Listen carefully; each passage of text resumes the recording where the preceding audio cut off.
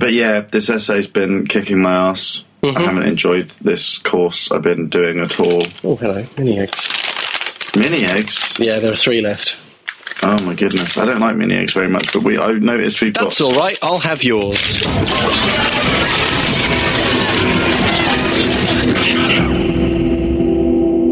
Unanswered. Do you ever listen to there's this podcast that I really like called The Moth Podcast? I haven't heard of it, actually. Haven't come across that. It is very good. What it is, I think it started in New York, I'm not sure, but it's based around a kind of a live show thing where it's like an open mic, and the point of it, I don't know why it's called The Moth. The way it works is people turn up and they go up on stage and they tell a story, and the rules are they're not allowed to have any notes, so that they have to tell the story like from memory.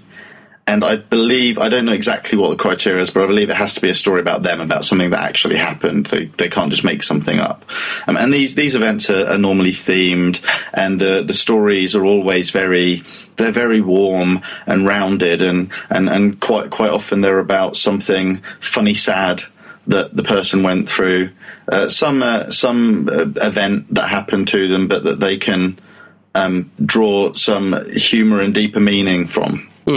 It's very interesting for me listening to it, because on the one hand I've always thought that I hate doing presentations, and I kind of, as difficult as this might be for many people who have ever met me or heard me on a podcast, I actually find the idea of being on a stage in front of people and having to remember stuff to say quite terrifying. But at the same time, the Moth seems like something that should be well within my abilities. If they came to Southampton, if they did a show in Southampton, which is where we are, I don't know if you realise that, it would seem strange if someone who writes stories online, who has set up a writing website, and who podcasts a couple of times a week, approximately, didn't turn up and make a fool of themselves up on the stage. But alongside the whole performance element of it, which, doesn't really sit right with me, one of the things I've really realised is, despite the fact that I can happily talk about myself to people for, I was going to say hours, but there are probably times in the past when I've done it for days, actually. So if a 24-hour period that crosses over that sort of nebulous, is it the next day, is it not, then strictly speaking, yeah, days probably. I can talk about myself, but I don't really have stories at all. It's strange, because I'm 40 this year, and I've been racking my brains over the last few weeks to try and think about it, and I've managed to work out that although I can talk about things that have happened to me, just things that happened, like I took a bus, or a girl made out with me in a nightclub, or something like that, there are very few actual stories, proper narratives, that have kind of, I know where the beginning of the story is, and there's a natural end to the story, and it's fascinating. I know it's fascinating. It's not just me literally brain splurging things, memories as they occur to me. And so I've got these 5 stories. The problem is they're still not Moth-worthy. They're funny, but only if you already kind of know me. Right, yeah. Can I tell you one? I'm going to tell you one. Okay, go for it. This is one I can't actually believe I've never told you this. I'm telling you this because it's my wife's favourite story about me. It's her favourite Nick story. I think it might also be her family's favourite Nick story, and this will tell you something about the dynamic there. Right, so okay. It's not a very long story, so don't worry. I don't like llamas very much, and people always find this strange because most people can't even really identify what a llama is. And when people ask me why I don't like llamas, I have to explain to them that one of the earliest things I can remember is being very small, because I'm not very tall now, but I was always a very, very small child up until about the age of 14. I was unusually small in my age group. And so I believe the family went for an outing, maybe to a Whipsnade Zoo or somewhere, a petting zoo. Sure. or a zoo that had a petting area to it. And I was smaller than all of the other kids I knew there, and then all of the other kids who were around. So I couldn't really reach to pet most of the animals. The gates were too high, because normally the animals are in little enclosures, and the gates were the fences around them are quite high for a really, really small child. Mm-hmm, yeah. And I remember that even back then I had like quite longish, curly black hair.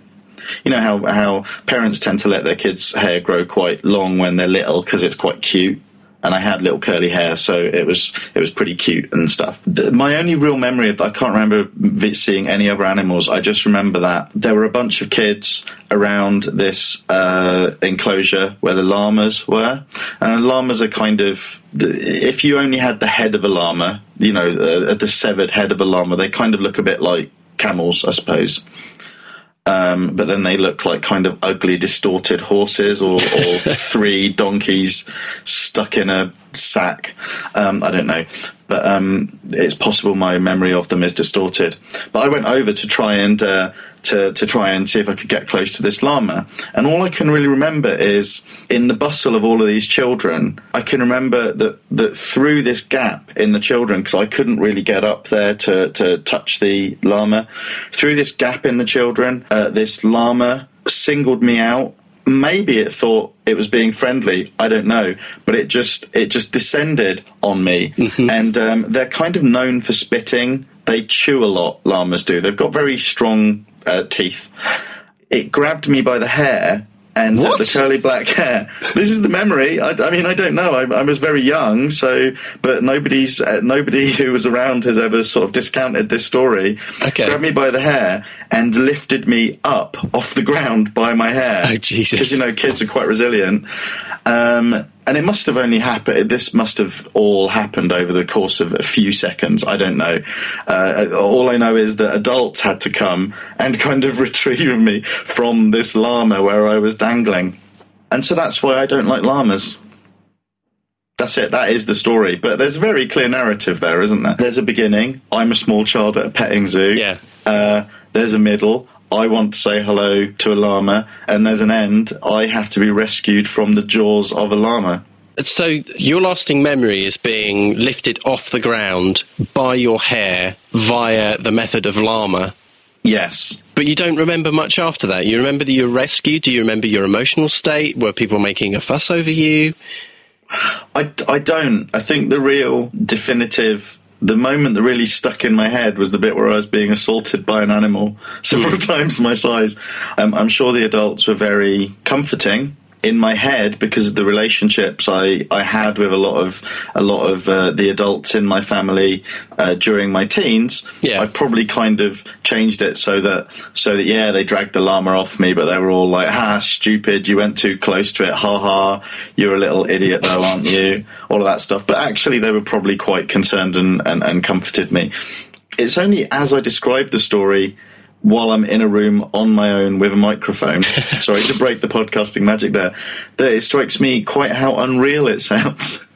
It doesn't sound like it'd be possible. So I must only have been in the air for a fraction of a second. I maybe wasn't even off the ground properly.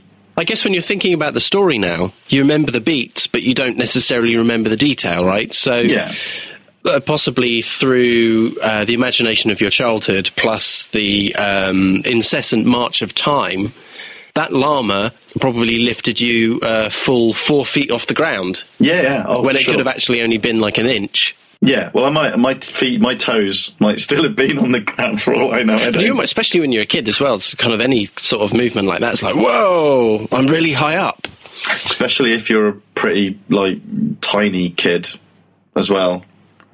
I think I was pocket-sized, probably. Oh, so, right. Yeah. Well, not actually pocket-sized, that's just stupid. Depends on the size of the pocket, though. Could I? No, I mean, yeah, you're right. I think in Pete Mayhew's pocket, I think Chewbacca actually had those little pouches, didn't he, on his... He had like not a bandana, a scarf thing around him that had pouches. And yeah, I could probably fit in one of those back then. Not so much now. Yeah, I mean, actually, you can boil that story down to what I probably actually remember. When I was very small, I got attacked by a llama.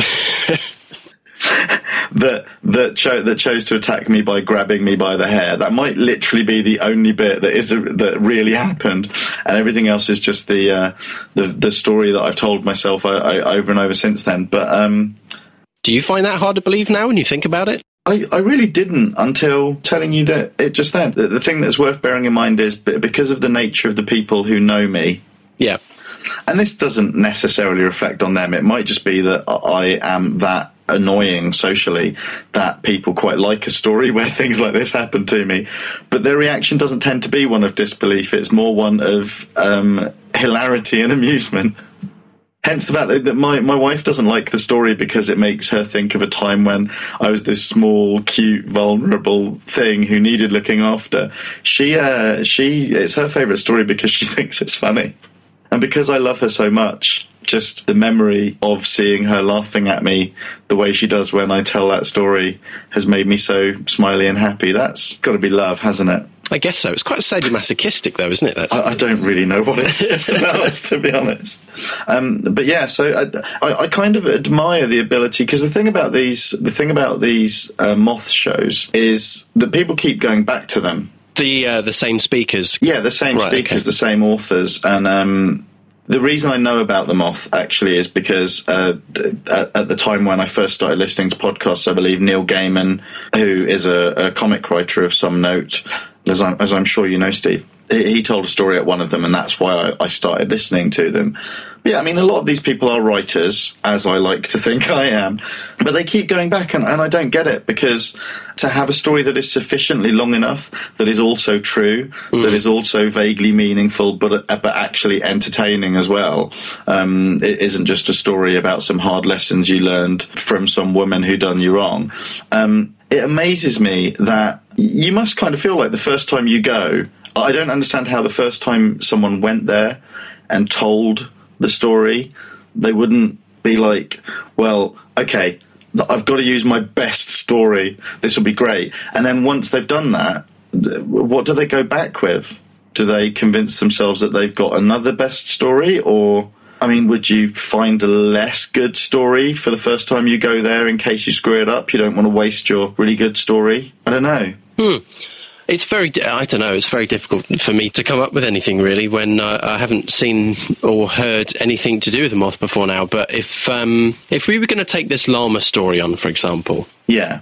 Okay, fine, right. So it's a little kid, he's excited, he's at the zoo, maybe it's his first trip, and the llama enclosure's there, and they're curious-looking creatures, and there's potential in the story, right? It's just down to the way the story is going to be told, because you could tell the story and wrap it up with going, and that's why I don't like llamas. And that's sort of like, there we go, that's a piece of me, and I told a story, and that's where we are. I've got to assume that, okay, so writers, specifically if they're published writers and stuff, maybe they're living a full and exciting life, so and they hang around with lots of other writers and creative people who have full and exciting lives, so perhaps they do get up to more stuff than the rest of us. But there must also be smaller details in their lives, smaller beats, if you like, that they're just able to spin into a story. Sure.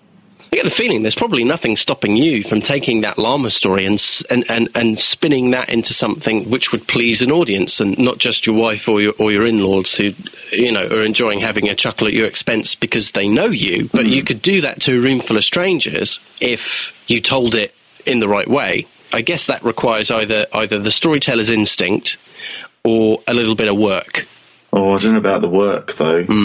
But do you see where I'm coming from? It doesn't seem like something that isn't worth telling to people, but it's just about how it's being told.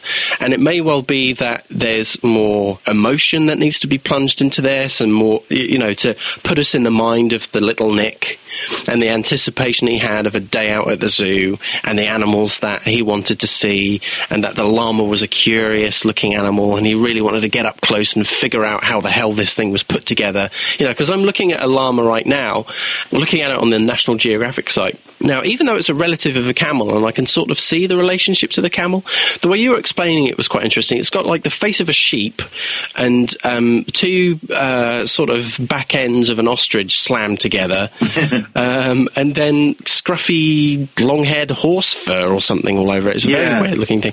And yeah, I mean, if you hadn't seen one before, and okay, lions, tigers, giraffes, I've seen those in all the books, and then all of a sudden, bam, there's a llama, and you've never seen that before, you're gonna want to check that out. So you could spill a lot of wonder into that part of the story before you even get to the point where the thing assaults you, because it's almost a story about broken anticipation, and it just basically comes down to I kind of build it up to be something really exciting, and it ended up being a spiteful little git. Yeah, it's lost innocence. Yeah, which is a potent dynamic tool in a story. Lost innocence. The problem is with that, it would, for the thing I'd be concerned about, and this is the thing, to broaden the scope of this a little bit to the stories that other people have just in your day-to-day life, the stories that people share. I don't actually remember how the little Nick felt. This is one memory that kind of most of my childhood I just really don't remember at all. I don't remember how I felt about the adults in my life, particularly until I was in my teens. My teen life, this is possibly going to be a surprise to a lot of people, but my teen life is where it really feels that's where the story of my life and all of the personality problems and stuff I've got really come in. I don't have memories of adults and grandparents and stuff like that the way other people. I don't know in stories like that what's noteworthy. And so if I told all of that extra stuff, if I added all of that extra stuff to the story about the llama, the story would become even less familiar. If you see what I mean, right? I don't know, because in the past we've talked about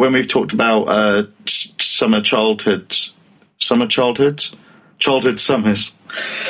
That's how the English language works, isn't it? They would have been childhood summers.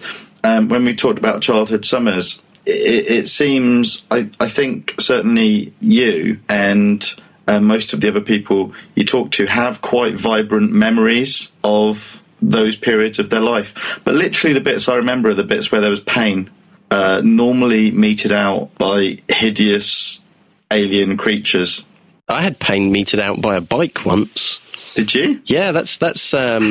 I don't know whether it was a summer holiday or whether it was a half-term thing, but it was in some school holiday, and I was out with 2 or 3 friends of mine. We were all out on our mountain bikes, and mountain bikes are a thing. I don't know what we were doing. You just cycle around. Maybe you'd stop off at a corner shop and get a Panda Pop, but you'd just be out on your bikes doing whatever, just enjoying the relative freedom, I guess, not being near your parents. We were goofing around in like this a small little close. I got my bike really, really close to the curb, and I was going quite slowly as well. There was no way I was going to be able to kind of hop the bike onto the grass verge or anything. So I kind of I'm coming right up to this curb, and I sort of jerk the handlebars to the left to try and just move the bike like away from the curb. But basically, it was too little, too late. Mm-hmm. I don't remember the tumble, but I took a tumble.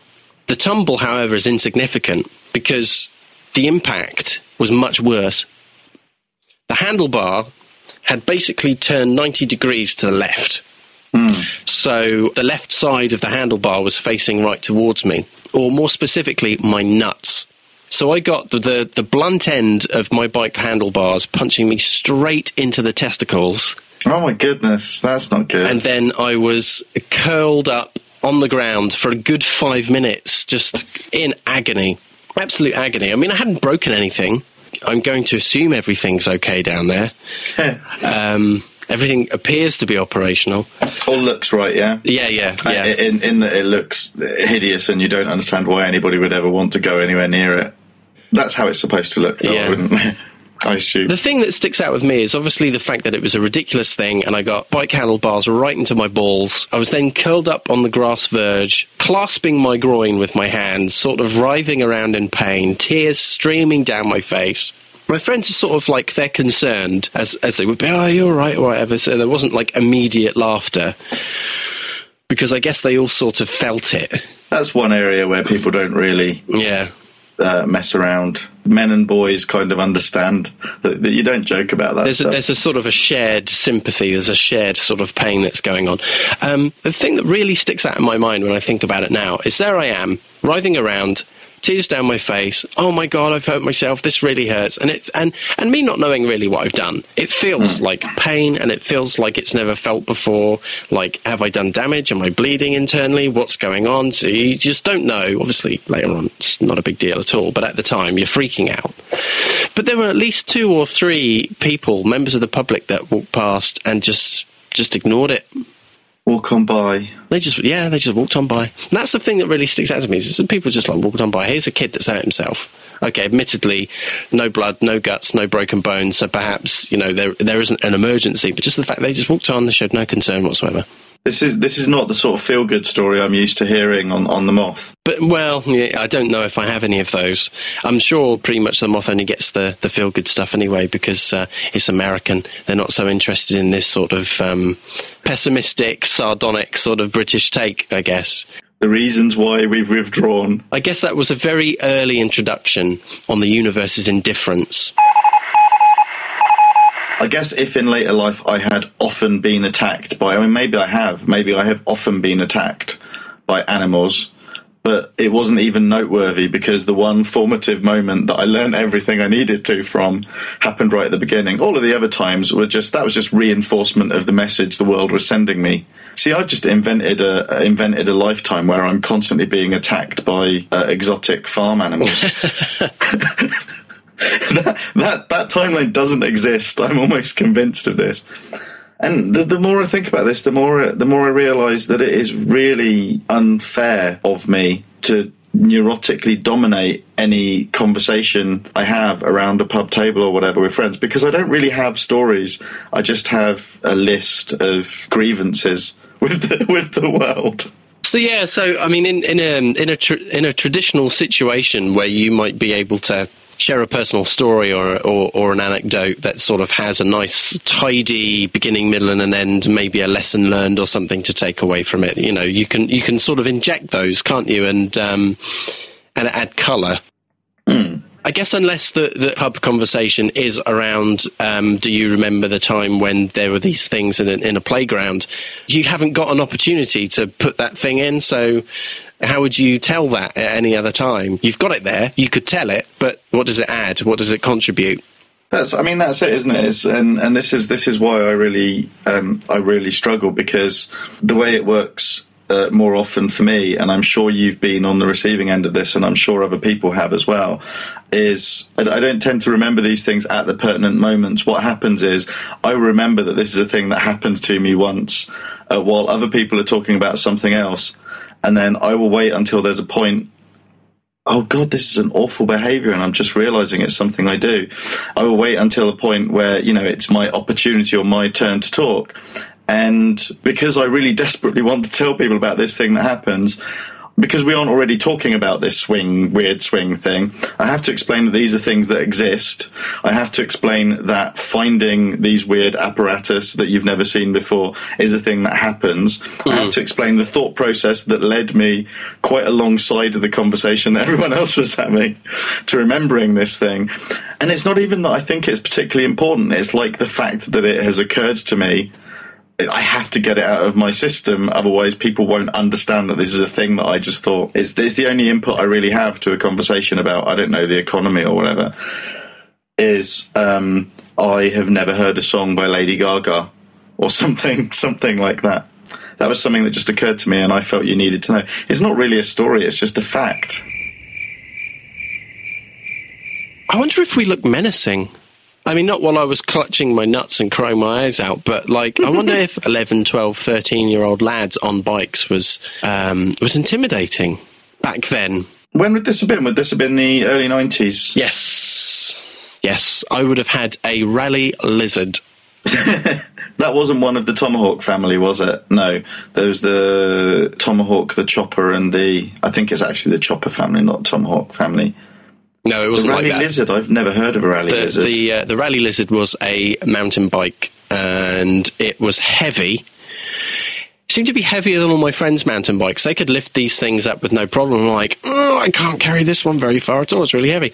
It had a sort of almost a sickly, yellowy, minty green frame.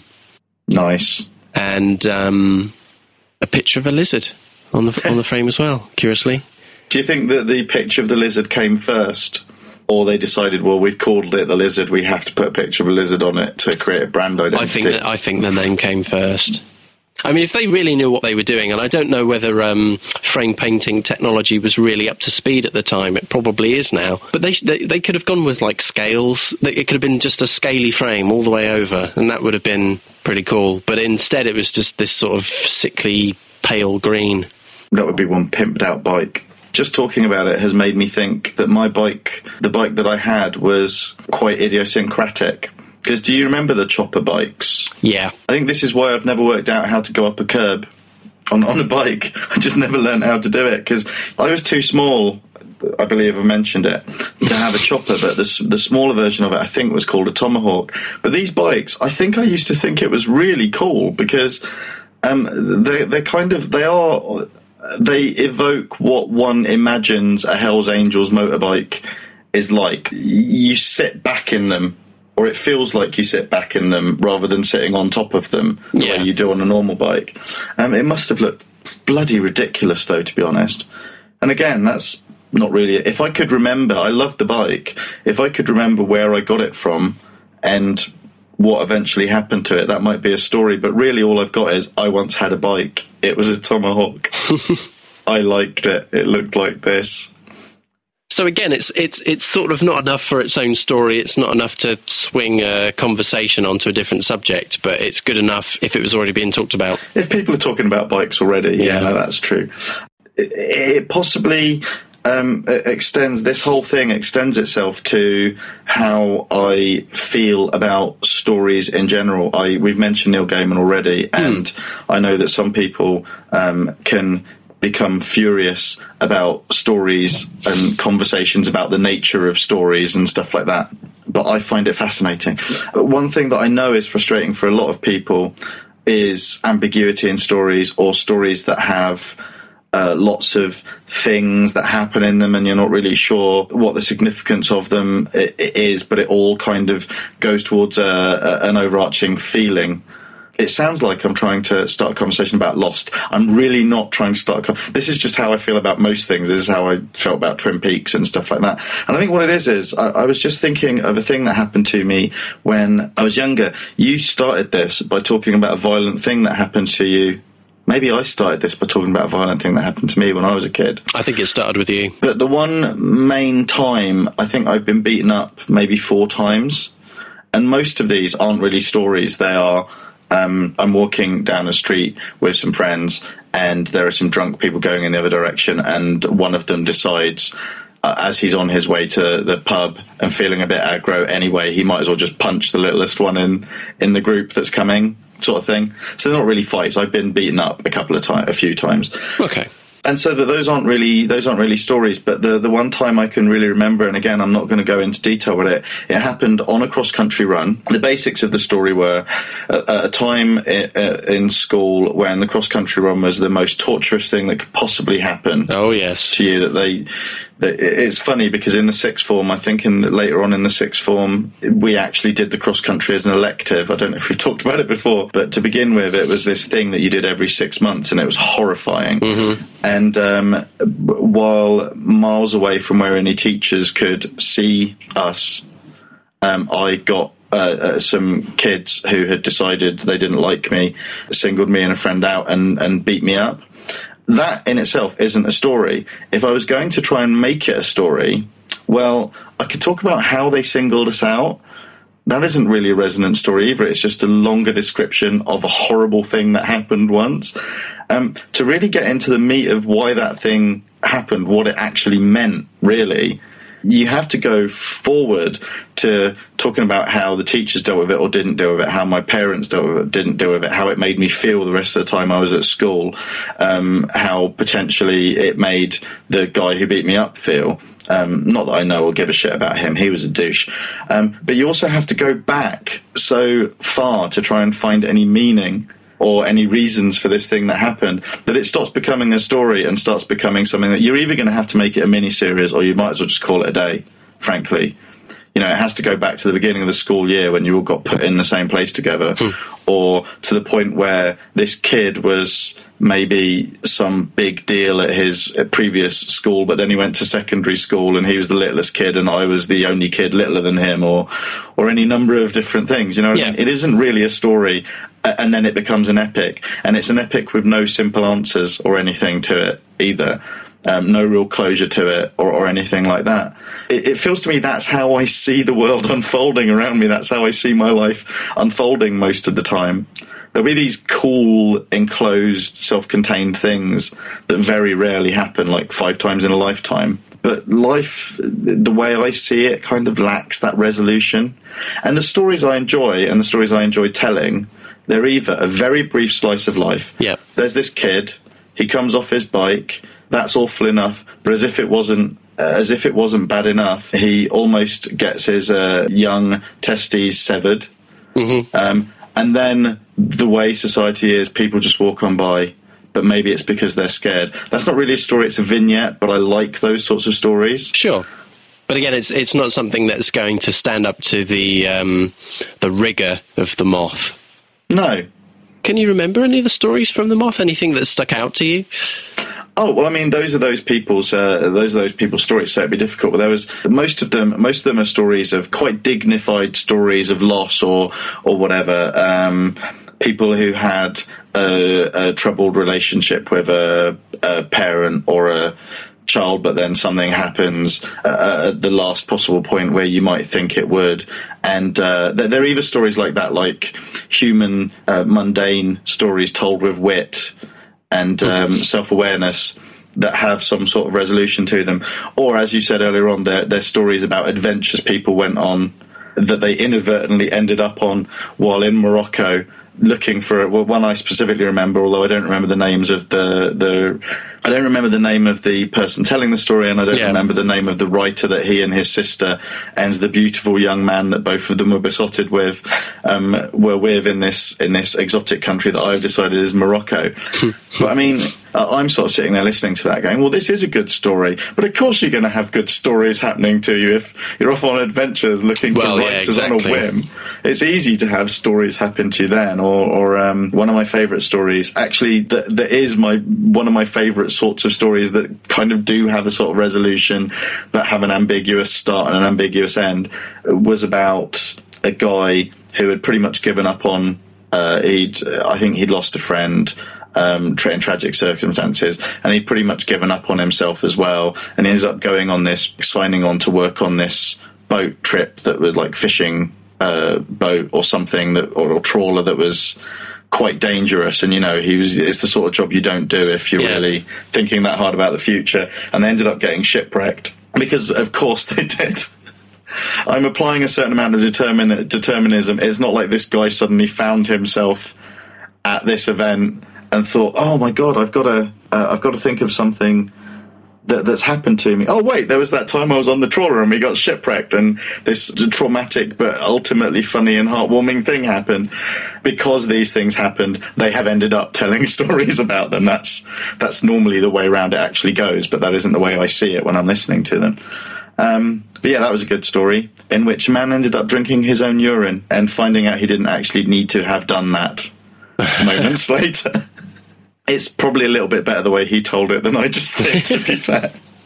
I guess even though these are true stories, there is the touch of the fantastic about them.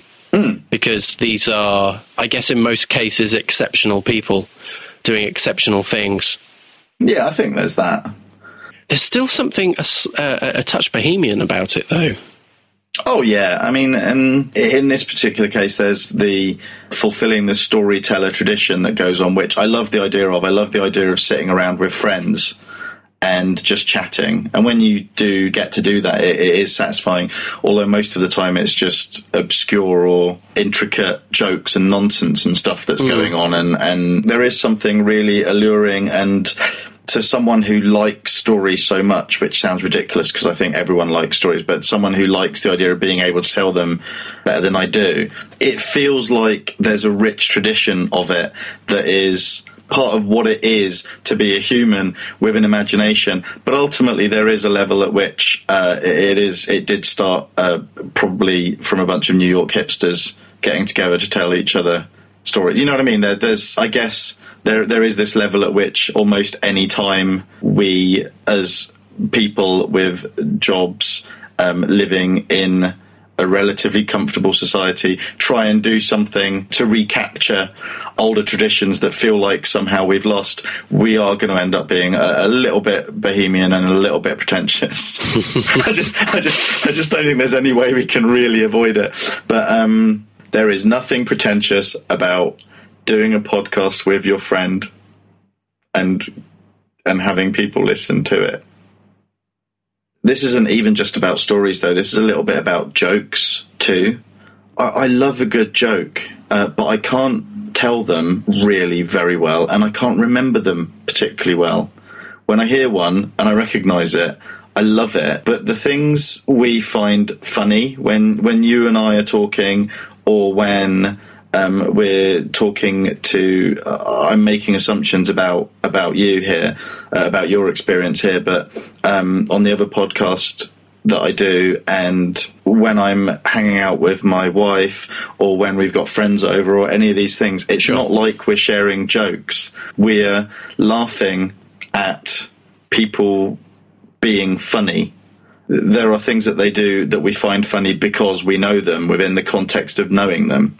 But you laugh as much as you do when you hear a really good joke, and we understand a joke when we hear it. Yeah. But most of the time, when we're sitting around laughing with each other, we're not actually formulating jokes. We're just making stupid comments and having these momentary flashes where someone says something funny, but it's like one sentence, but it's literally only funny in that context. In the context of that bigger conversation that you've been having for several hours or whatever.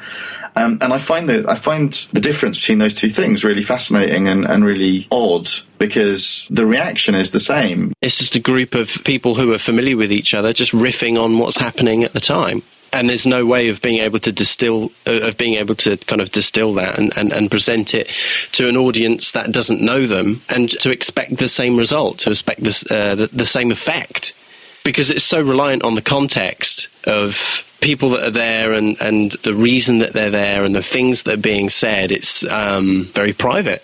It can be particularly peculiar, though, when it occurs to you again in a different time and place. One of the things I really hate is that whole, oh, you had to be there.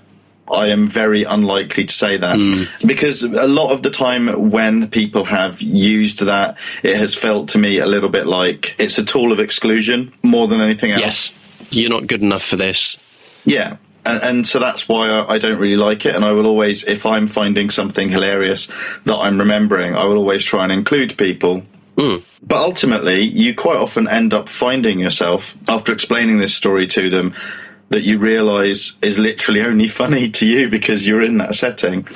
After you've gone to the effort of trying to explain the people that were there, the situation, when they look at you with that blank look on their face, like you, and by extension all of the people who were there with you, are clearly demented, you find yourself having to say, oh, I guess you had to be there anyway, but it's with resignation instead of with that little, like, secretive joy that people say at the beginning. So, yeah, I'll always try and explain those moments, and they never really go over particularly well. One thing that makes this almost worse is, this may be different for you and other people whose the most important person in their life, their partner or their closest friends, are all socialising in the same space as them online. But one place that's really good for those sorts of weird, only funny in a very specific context, you really had to be there and to have seen what was happening in that space at that time to find it funny. Places or forms is Twitter. Twitter is one of those places where someone will say something that occurred to them as amusing and is literally only amusing within the confluence of all of these different factors, like familiarity, the situation of what's going on. I imagine it can be quite perplexing for my wife, who isn't interested in Twitter, isn't interested in those spaces at all, because quite often the funniest conversation I have had, or the funniest thing I have seen in any given day, is something that exists in that context. And I want to share it with her, because for her not to know it, not to know I experienced it, feels weird. Sure, yeah. You know, if you can't share it with anybody else, you'd hope to be able to share it with them. Yeah, but there is literally no way to make that happen. Exactly. Which is very peculiar. Especially if it's an exchange on Twitter that you had with someone that, you know, your wife doesn't know, and it's based on, these are always good, it's based on kind of the Twitter issue, the lefty Twitter issue du jour. You know, some columnist has upset another columnist again, and then this little section of Twitter went nuts over it, and then someone made a comment on the fact that people were going nuts on it, and this person responded, and then this funny thing happened. Well, by the time you've done all of that setup, your wife's probably gone to sleep. Oh, for sure. She isn't a remotely jealous person, but any situation where I am asked to describe someone, and the only way to really describe them is, oh, this really funny, smart, attractive woman online said this thing. Whoops. Do you have a quota of red flags that you can use in one of those conversations before, you know, game over? Red flags suggest they make her more uncomfortable than she ends up making me. I think the point of her reaction is normally to tease or wind me up about it. When someone tells you, as a response to something like that, God, if you like them so much, why don't you just have sex with them? It's which is a fairly standard response in this house. It's difficult to really take it as a particularly serious attack, but it is perplexing because quite often you didn't really realise that was an option that was available. So yeah, I never really know how to react when she says that. Oh, am I allowed to? I didn't realise. A lot of the things I find interesting or noteworthy really are just these blips, these moments that fit into this wider context or can reflect on this wider context. And it's interesting because it means that if I ever get round to, I can write really nice is probably the wrong word. It's the most depressing way to describe a piece of art, to be honest. You've damned yourself with faint praise there. God, I can write really nice, all right stories. So what kind of stuff do you write? Is it fiction, Nick? Oh yeah. I write nice fiction. I know I can write within the context of people who know the culture that I know or have experienced culture that I've experienced, and spend time in roughly the same sorts of places as I do, have had roughly the same sort of life experiences. I can write really meaty little vignettes for them, or really vague, sweeping things that they can draw their own conclusions from, but I'm probably never going to be able to write something that has a broader appeal, that has the required beginning, middle and end, where things actually make some sort of narrative sense. I had a slight set to with a comic writer online last year about a film. I won't name the film, but it was a film that split audiences between people who hated it and people who, thought it was all right. Well, okay, that's quite vague. That could be a whole lot of films. It could be any one of them, of several. One of the things this writer said in damning this film or this story was that in fiction, the real world is supposed to lack resolution the real world lacks resolution and lacks closure, but in fiction, things are supposed to make sense. And I have a huge problem with that. I have such a huge problem with that assertion, which is why a lot of the stories I like are the stories that drive other people completely mental, because they're waiting for a punchline that isn't coming. Yeah, absolutely. So with the llama story, for example, the outcome is, and that's why I'm not really fond of llamas. Yeah. But that might not necessarily be satisfying for other people, because what they really want to hear is an incident you had 20 years later, again with a llama, that either extended that trauma or somehow resolved the issue. But it's not there. It's like they're waiting for a third act, and it's not coming.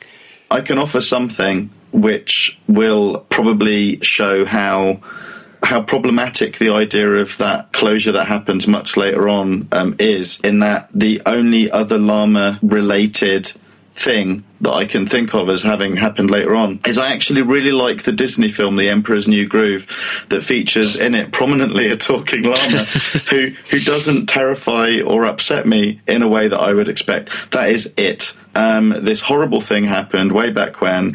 I have known myself since then as someone who loathes llamas, and then the next time I saw one in a prominent narrative, catching me unawares, because it doesn't say anywhere on the in the promo material for that film. It's called The Emperor's New Groove. There is no hint that there is a llama in that film from the title. It should have been called Llama Trigger Warning, as far as I'm concerned. But actually what I realised was, I don't really mind llamas that much, as long as they're cartoons and they're hanging out with John Goodman. Even just saying that, I feel like I've spoiled the story. It had a certain amount of punch before. Not only is that resolution that takes away, is that additional information that takes away the drama of the original, it's not really particularly satisfying. It's not like I met one saved me from drowning when I was a grown-up or something like that. Or, or you married one. I saw one get knocked down and I held it as its final breath left its body and realised, hey, aren't we all just trying to get along until we die in this mixed up crazy world? We all choke the same way at the end. So this llama, I guess it was so used to seeing humans that it must have seen something different in you. This smaller than average human with a dark brown curly barnet seemed to be very different from everything else, and perhaps it just wanted a closer look. Yeah, I think that's probably what it was. I think that's definitely what it was. I was a fascinating child. Either that or it saw in me a kindred spirit somehow. It looked into my eyes. It's like, hey, you're on the wrong side of the fence, buddy. Come and join us. We're having a wicked time over here. I'm just trying to find out how long llamas live, because it might still be around. I don't know. Maybe I could look it up. Maybe it's on Facebook. Turtles live a really long time, so but whales don't apparently. Someone on Twitter recently said something to think about. There are whales that have been around for longer than since before Moby Dick was written. And for about 20 minutes, that was absolute fact. And then I told my wife it, and she said, that doesn't sound right, Nick, to be honest. Thanks to a little bit of Google Foo, llamas, the lifespan of a llama, anything between 15 and 30 years. All right, okay, so that shithead's dead by now. Yeah, and also considering that animals in captivity tend to, I don't know, now I'm just clutching at straws, but I'm going to guess that they probably die of boredom, so they probably die a little bit earlier.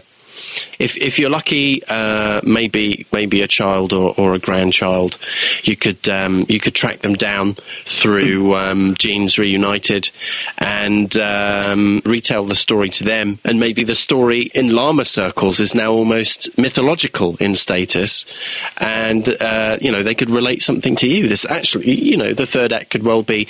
I traced the family line of that particular llama and spoke to one of its descendants. And we had a jolly nice time recalling that event so long ago over carrot cake.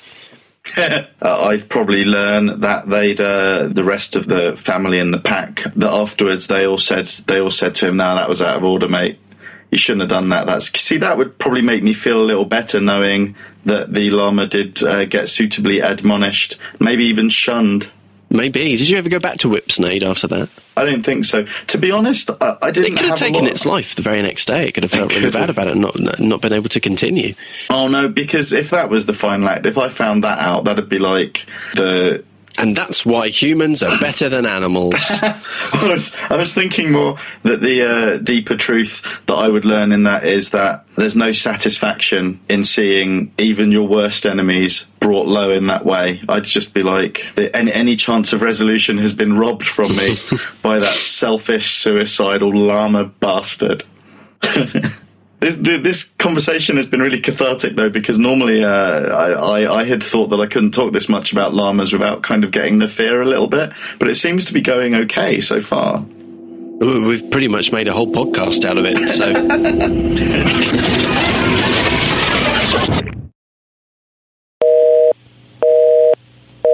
I made a snippy, off-the-cuff and desperately inappropriate comment in the comic shop about James Hewlett said something about mums, and I just, without even thinking, made a stupid comment about, well, that's, dude, you know my mum's dead, or something like that.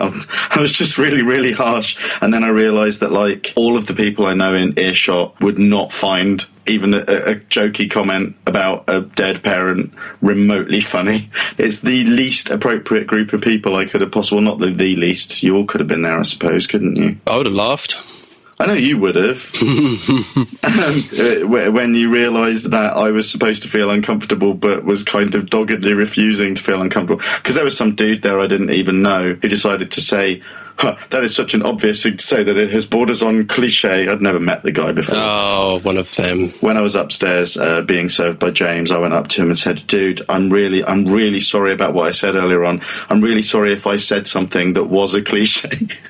And James just kind of rolled his eyes and went, yeah, I didn't think it was. It was just... But I'm pretty sure the guy who kind of said, oh my God, that's so obvious, it was bordering on the point of cliche, was in himself a walking stereotype. Oh, definitely. He's probably one of those guys who his parents both got killed down an alleyway when he was young, and he hasn't even got a superhero lifestyle to show for it. No.